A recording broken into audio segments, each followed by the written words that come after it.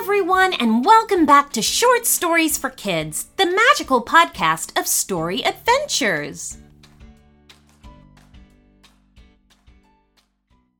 And now it's time for today's story request. Hi, my name is Isabelle, and I would love to hear a story about me and my sister Daphne getting chased by dinosaurs.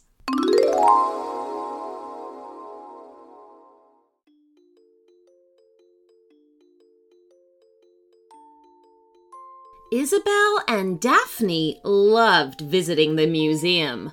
At the museums near them, they could see everything from TV props to airplanes, so visits there were always full of thrills.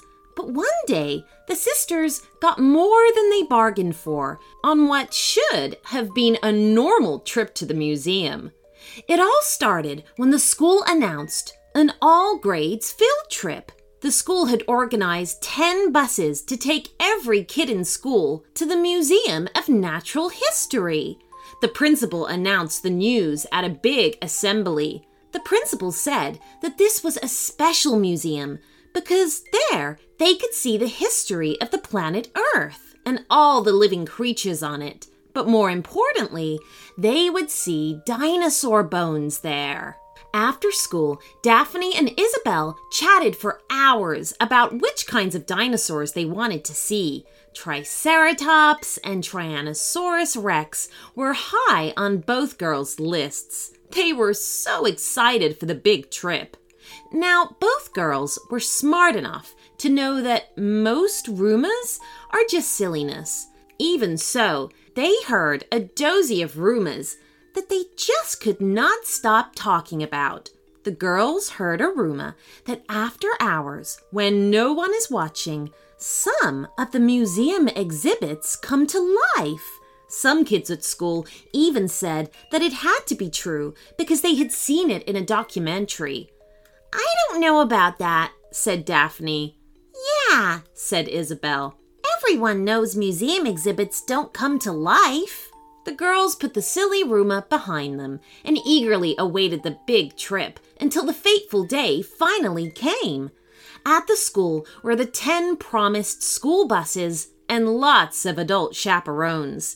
Everyone lined up and shuffled into the buses. The ride felt like an eternity, but when they finally arrived, it was worth the wait. The museum was a wonder, even from the outside. "Wow," said Isabelle as they entered the museum. The girls had to do a little listening and waiting in line before they could finally explore. And then they savored everything. They saw a giant elephant, the butterfly pavilion, gems, and even mummies. The last thing on the list was the fossils or dinosaur bones. They stared in wonder at the massive skeletons and gasped at the facts the museum volunteers read them. They even got to see 2 of their favorites, the Tyrannosaurus Rex and the Triceratops. Their skeletons were in a fight, and it was still pretty cool. After all the amazing exhibits, the whole school was buzzing with excitement. As they lined up in the main hall to wait for the buses, they all shouted questions and thoughts at each other. "What was your favorite thing?" one student asked no one in particular. "The mummies," another shouted in return. The girls were exchanging excitement with their friend when someone shouted to Daphne, "Hey, what's in your backpack?" Both Daphne and Isabelle spun around to look, and sure enough, it was not on Daphne's back. This was an emergency. Isabelle found a teacher who said that she would help the girls retrace their steps, but they had to be quick for the buses. They ran through the exhibits in reverse, fossils, mummies, gems, butterflies, and then back to the entrance with the elephant. And still no backpack. "Oh, I'm sorry, but we'll have to leave your info at the museum to call if it's found because the buses are here now," the teacher said. "It's okay," Isabelle said. "They'll understand at home. And besides, we got to see everything twice when we went looking for it." Daphne managed to laugh. Her sister always knew how to cheer her up. By the time they boarded their bus, they were smiling and discussing fossils again.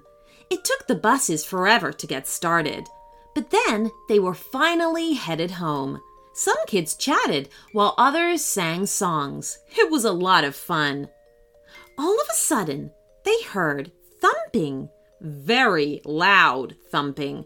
It was like a massive animal was chasing after them. Nobody knew what it was. The girls were sitting in the back of the bus, so they leaned towards the back window to look, and that's when their jaws hit the floor. They were the third bus from the back, and running neck and neck with the last bus in line was the massive T-Rex from the museum. Even wilder, it had Daphne's backpack in its mouth. It was running hard to keep up with the bus, but it seemed to make a gesture with its tiny T-Rex arm for the bus driver to roll down the window. The driver of that last bus was so stunned. It was a wonder they were keeping the bus on the road at all. But still, they managed to roll down the window. Through a mouthful of the backpack, the T-Rex must have asked the driver who the bag belonged to, because the driver pointed at the girls' bus. Both girls screamed in shock and then rushed to open one of the bus windows. The T-Rex sped up, and soon its nose was at Isabelle's open window.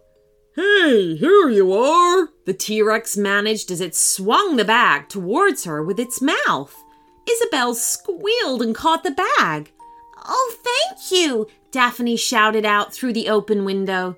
"Oh, you're welcome," the dinosaur said, with a much clearer voice now that it wasn't holding the backpack.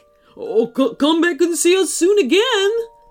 "We will," Daphne said, with the biggest smile on her face. When the girls settled back in their bus seat, after watching the T-Rex turn around and run away, they couldn't stop smiling. "Well, I guess some rumors are true after all," Isabelle said.